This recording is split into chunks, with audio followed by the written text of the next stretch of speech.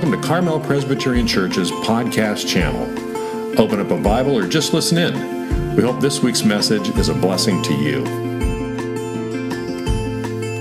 All right, it is great to be with you in worship today. I already got started on my coloring. It's going pretty well.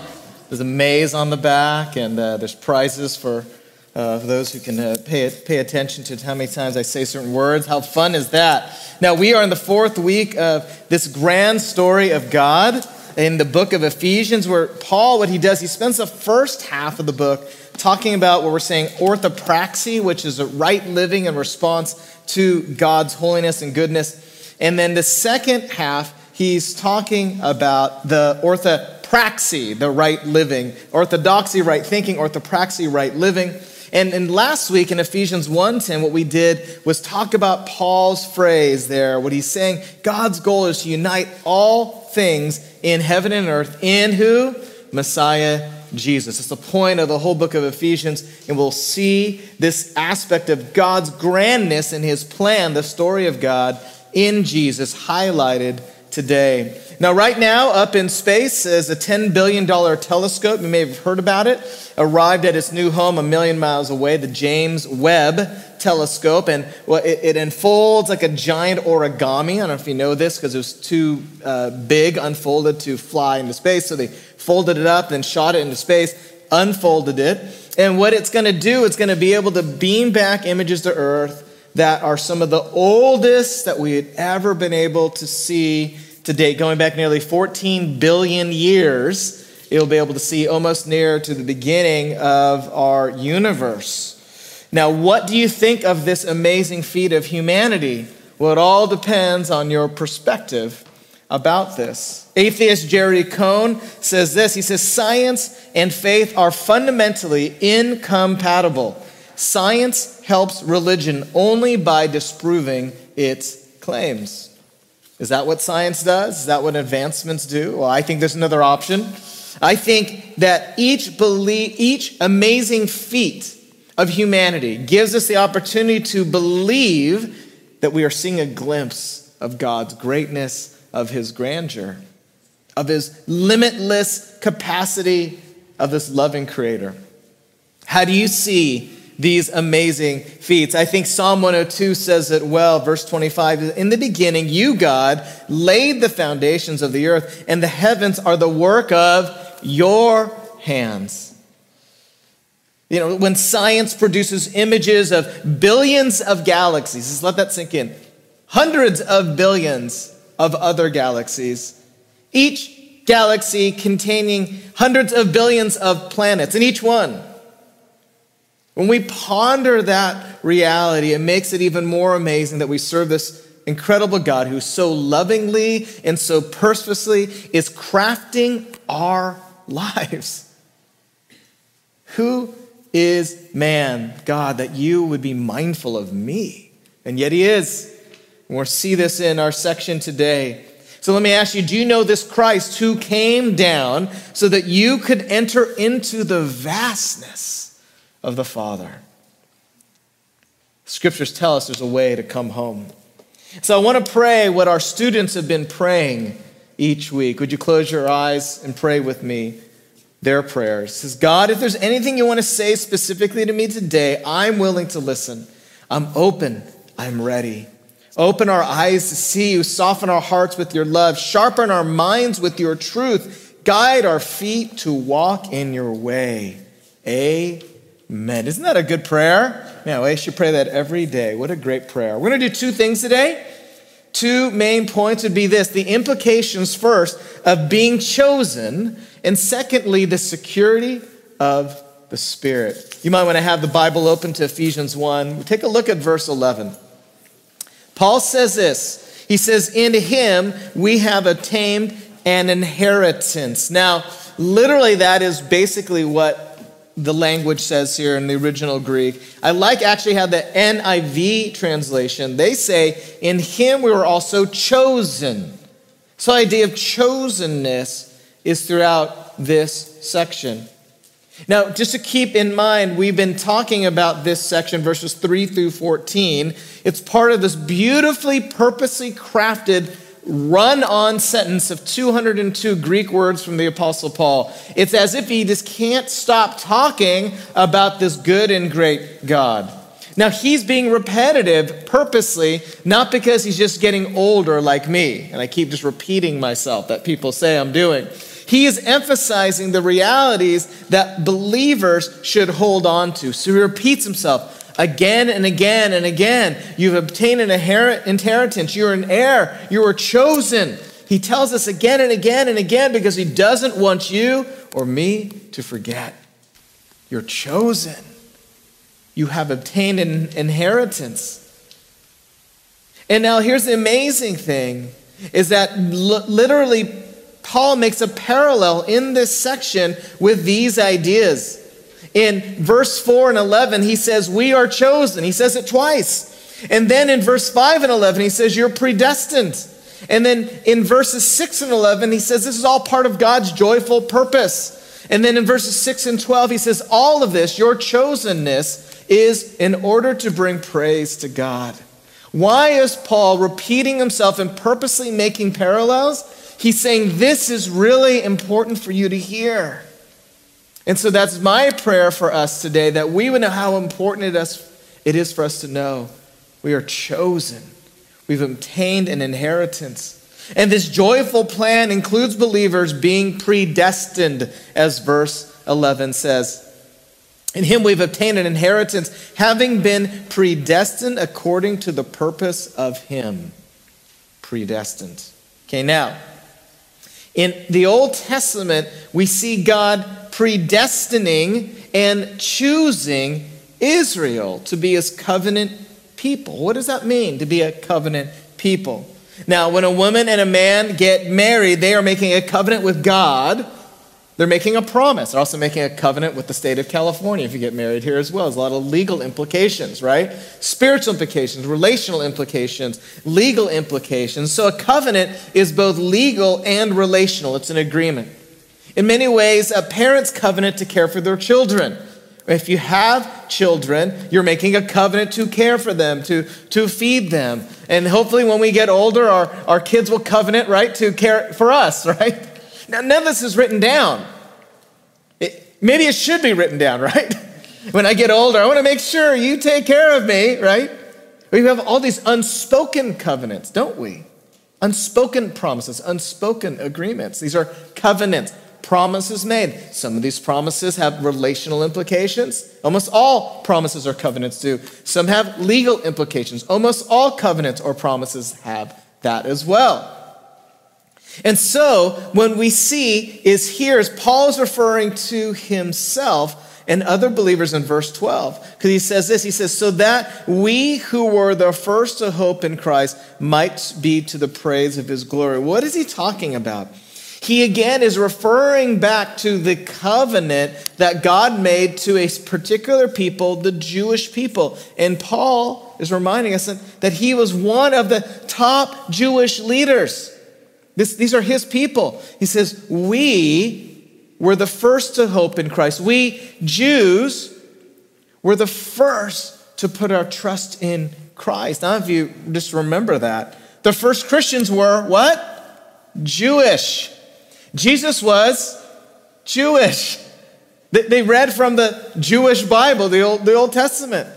Paul's saying we were the first to hope in Christ. Verse 12, but then he's speaking to the non-Jews in Ephesus when he says, in him you also were sealed. Well, who are the you? The non-Jews. The Ephesians, the majority of the Ephesians, the people like us. So Paul is saying, we Jews, we chosen ones in Christ, and you Gentiles were also chosen in Christ. Now, this is a big deal because Paul grew up and he taught when he was a Pharisee that only the Jews and only those who followed Jewish laws could be saved, could be the chosen. And Paul is saying there's a new thing going on. Christ is the fulfillment of those promises. And now it's not if you're a Jew or a Gentile, a Jew or a non-Jew. What matters is being in Christ. That makes the difference. That you non-Jews, I'm looking at me because guess what? I'm not Jewish. You may not have noticed. I'm not. And I, in Christ, I could be chosen by God. That's amazing. See, the Jews believed that only those who would follow their laws could be saved.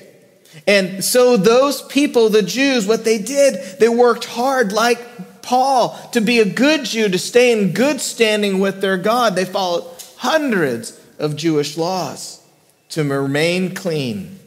And then the non-Jews, the ones who were worshiping the Roman gods in this Greco-Roman culture, they were spending all kinds of time and money trying to prove to these very unpredictable Roman gods and Greek gods that they were good enough. And so they'd make sacrifices to the fertility god and sacrifices to the health god and sacrifices to make me rich god, right? You name the problem, they had a sacrifice. And so what Paul is saying, that in Christ there's security and a peace and a comfort and a security that neither he as a Jew and neither you as non-Jews could ever experience before.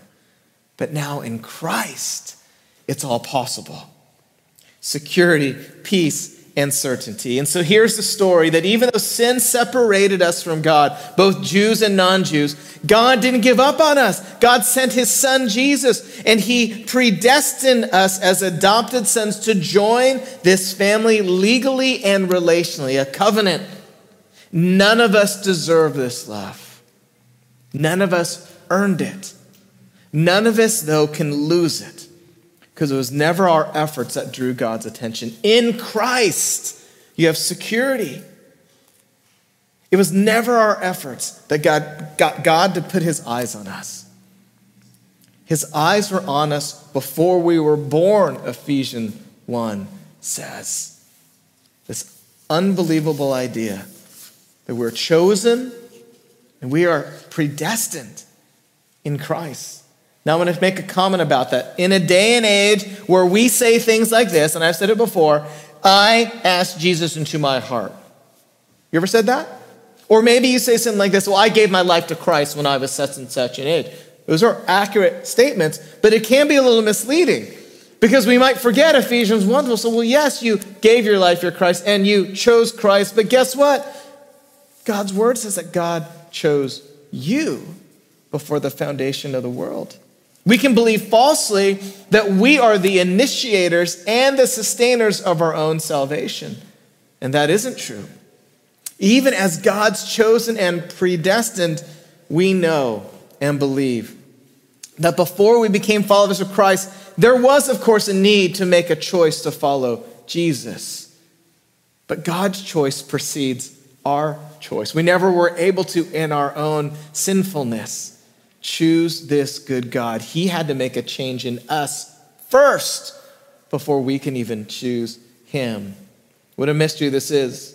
Now, I want to make a couple comments about this because this is getting into murky waters. How do we understand this idea that God chooses us first and yet we must choose him? Well, first of all Christians at a minimum believe that God is involved in our salvation, right? We all can agree about that. God's involved. That's a bare minimum. No Christian believes that God isn't involved. Of course, God's involved, but it's more than being involved. See, most of us are actually quite okay with a sovereign God going against our sin nature. Because guess what? We pray all the time for God's help. God, help me overcome the sin. God, help me not be fearful. Anyone else fearful in here? Is it just me? Okay, just Pastor Tim. I pray all the time, God, help me not to fear. I'm asking God to supersede my natural inclination to fear. God, I want you to change my natural abilities. Or maybe you have prayed something like this that Jesus taught us to pray, not my will, but your will be done. What am I praying? God, I want your wills to supersede my will.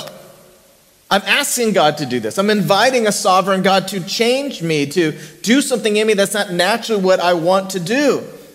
And as Christians, all of us, we love the idea that anyone that we meet might join God's forever family. So you know what you do? When you go home, we pray for our friends and family who have not yet called Jesus their Lord and Savior. Do you ever pray for people who aren't saved? I hope you do. We pray for our non-Christian friends and family. We ask God to change someone's heart. We say, God, I want you to convince them against what they believe right now. I want you to remove barriers. I want your truth, God, to win out against their false beliefs. You hear these wonderful prayers?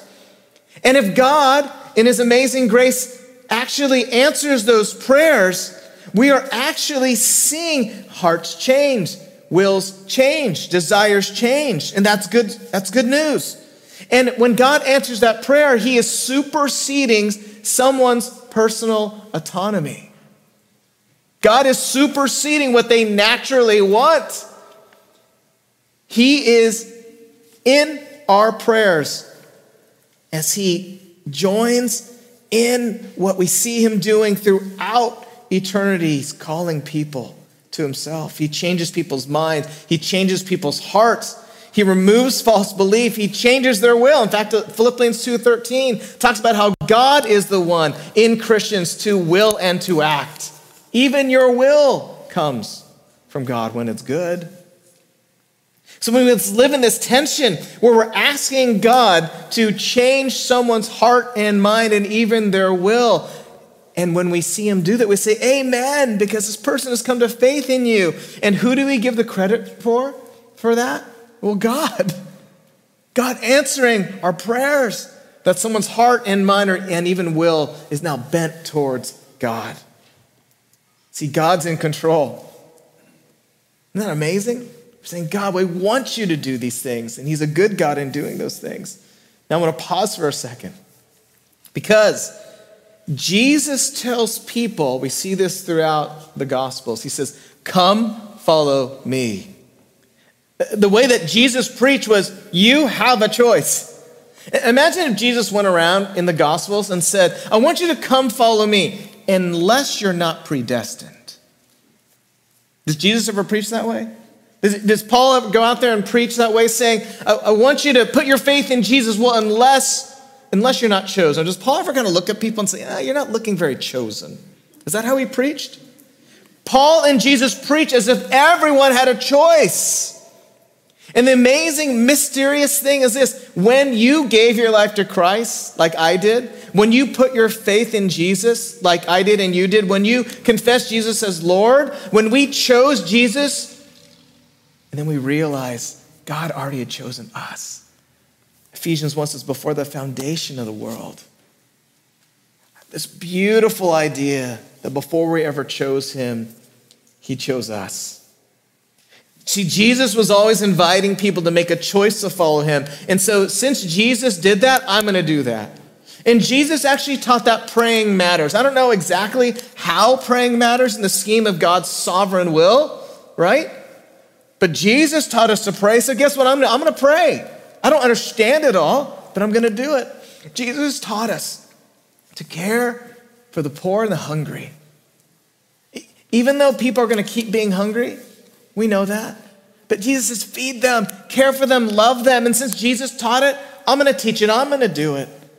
And so I don't understand exactly how this all works out in God's sovereign plan, that he predestined us and chose us, but I'm going to follow what Jesus tells me to do.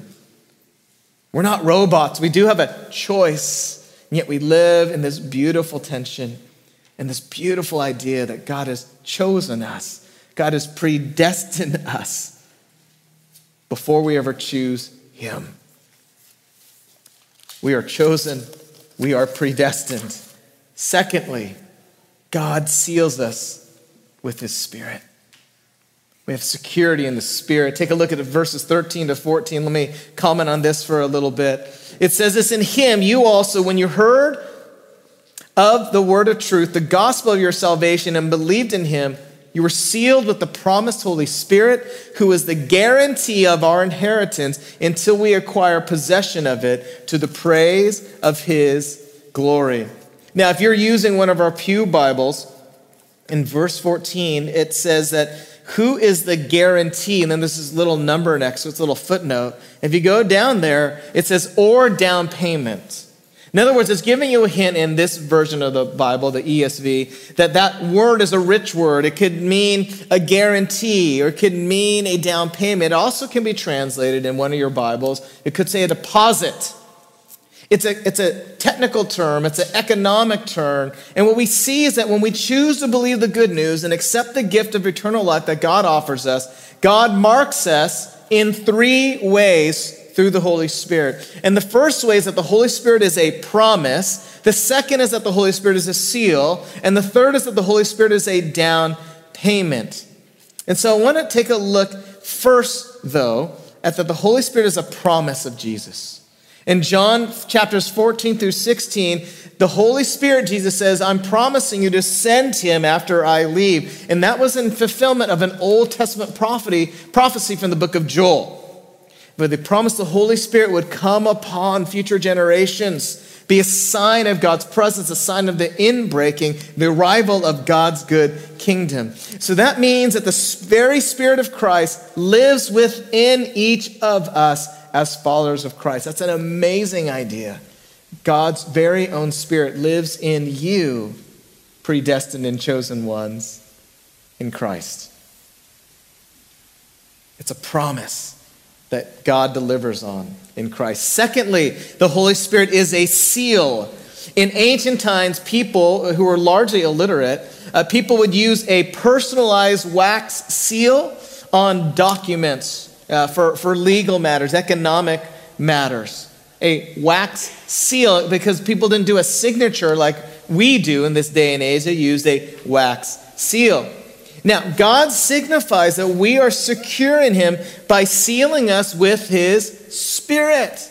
Why would he use that word? Well, what happens, we get a picture. In Revelation chapter 7, verse 4, God gives this man, John, a disciple, a vision. At the end of the ages, it says this, that those who had a seal on their foreheads were spared the destruction of God's judgment.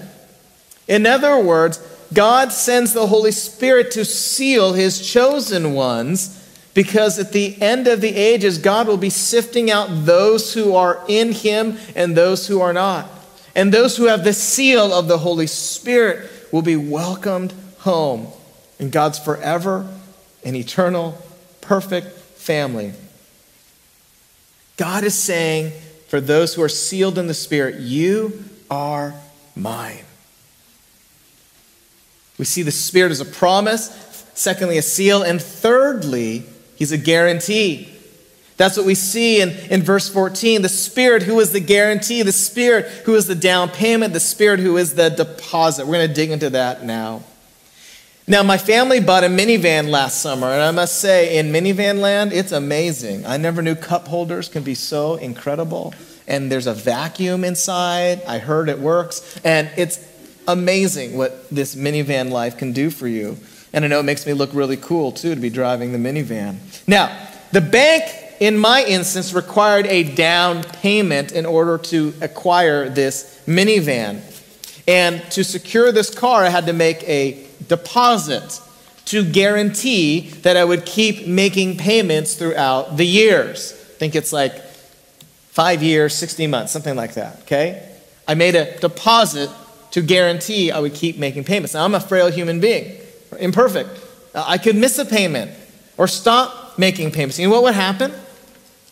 If I stopped making payments, I would not only lose the car, I lose my deposit too, because that's how life works. The bank takes back the car because I defaulted on my promise. Now, here's the thing. Who's the one making the guarantee in verse 14? You? No. God. God is the one making the deposit. God has a lot of riches. He's not going to default, is he? God is the one making the down payment. And what is he securing? A minivan? You. He's putting a guarantee on you that you belong to me. Amazing. Now, the word for guarantor is this particular Greek word. It's the word aragon. And this word in ancient times meant that it was a deposit that bound both the buyer and bound the seller. You got to pay attention to this. Because if the buyer defaulted, he had to return the item he bought and he lost his aragon. Right? Just like today. And he loses his deposit. And if the seller fails to deliver a good product, he had to pay double the aragon back to the buyer. Double the deposit. And so here's the amazing thing. God is both the buyer and the seller. Don't you see this? God is guaranteeing your security. He's the buyer who puts the deposit down. He's the buyer who has endless riches, which means he's not going to default on the payment. But he's also the seller. He's saying, and if I'm not good to my word, I'm going to give double the aragon back to you. He's guaranteeing the transaction. God's the buyer and the seller. God is saying, I put down a deposit. I'm good to fulfill my promise. I have set the debt price and I've paid the debt. Do you get this? He set the terms of what was needed and then he paid the price himself. He's good to his word. And God is saying, I have endless resources, and so defaulting is not an option. And even if I could default, I'd pay double the ransom to buy your freedom again. There's nothing I wouldn't do to secure you, is what Paul is saying. God is saying to us. I'm coming back to make my forever home with you. I guarantee it, God says. I guarantee it on my own word. I'm coming back for you, chosen ones, for all who are in Christ. Take a look at verse 11 as we wrap up here. It says, in him we have obtained an inheritance. You see, as God's adopted sons, we now are legally heirs of God's unlimited riches, not only in the future, but what did Paul say here? We have obtained. We have it now. It's present, not just future. We have already inherited God's unlimited riches, not only in the future. Now, here's two things, though. Paul's use of this idea of inheritance could be interpreted in two different ways. I'm going to highlight the first one. The first one is what we just talked about. It's our inheritance of God's amazing grace, right? God's love, God's eternal home he's offering, but not just in the future, but right now, the security we have in him, the love we can experience, the deposit of the Holy Spirit, right? Securing us right now, our inheritance. We're receiving all of God's blessings, right? But there's a second way to understand this inheritance. And the second way is understanding it as God's inheritance, that we are the inheritance that God receives. It's both ideas, perhaps. Now, when Katie and I got married over 20 years ago, oh, look at that beautiful kid over there. Over 20 years I got married, Baylor Presbyterian Church. Katie had every detail planned, including the 300 candles, which you can't see in this picture, which was a fire hazard and against all the fire codes. But we made it. Nothing burned down. She planned the 300 candles. She planned the wedding cake. Look at this cake. She baked it and decorated herself the day before our wedding. Okay, she had everything. There were different flavors. There were different flowers. It's unbelievable. She even planned Asian Elvis to come. Now, Asian Elvis, that's my dad. That's my dad. Asian Elvis was there. With no surprise, she planned that detail for all of our 500 guests at our small wedding, okay? Now, but there was one thing she didn't know. She planned every single detail, but in the middle of the ceremony, I had a plan. And my plan, sing her song that wasn't on the schedule, because I wrote the song and I sang her the song. And you can't see it in here, but she is crying. And she's crying and she's mad at me because I'm ruining her makeup for the pictures, right? So some of you know this. She didn't want to cry. She didn't want to be surprised. Can't surprise her. Got pictures. Surprised her. Now here's the thing. She was mad at me and crying, but happy because I wrote these lyrics declaring my love for my bride. Declaring my commitment, I was extolling her beauty. What's not to love about that, right? That's what it was a special surprise gift I was giving to my lovely bride. Now here's the thing. The Bible says God's a singer too.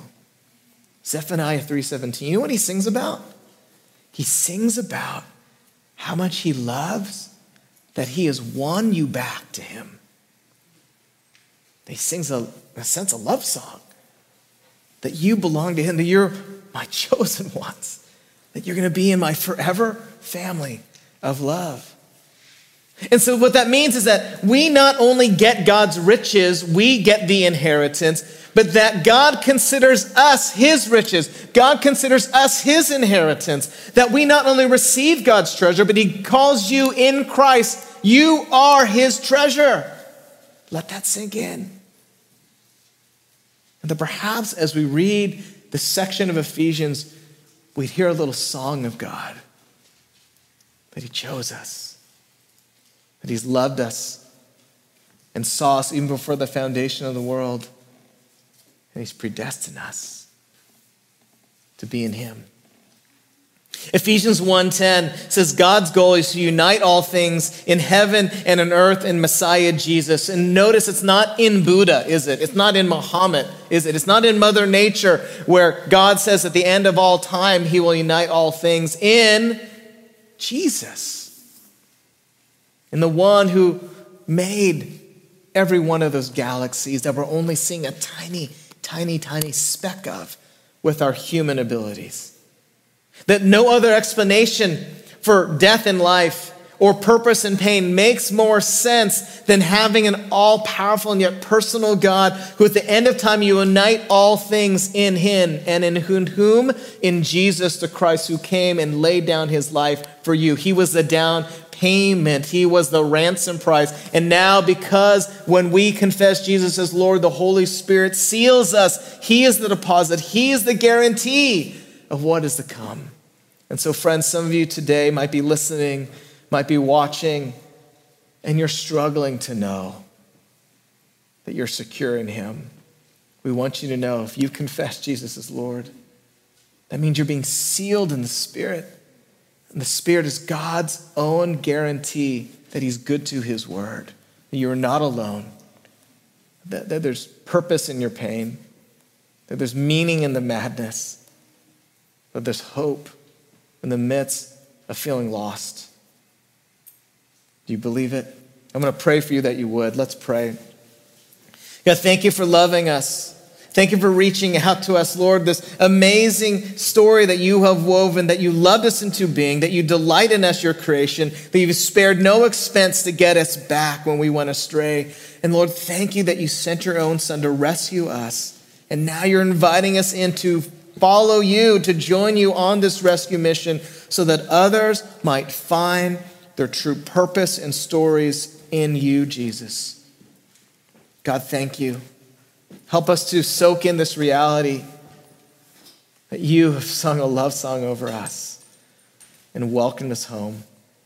Lord, pray for anyone right now listening who maybe has never confessed you as Lord, that in faith that they would take that step and say, I believe, I will respond, Jesus. I want to follow you. Forgive me for my sins. Forgive me for believing I could earn my way, or forgive me for believing I could ignore you altogether. Come into my life. Welcome in, Holy Spirit. Seal me. Thank you for making me one of yours. And for all of us who've maybe prayed that years ago, may we renew our commitment to believe the truth about us, that our forever home is secure, our future, and for right now we've already obtained this inheritance. Lord, help us to live into that today. It's in your name, Lord Jesus, we pray. Amen.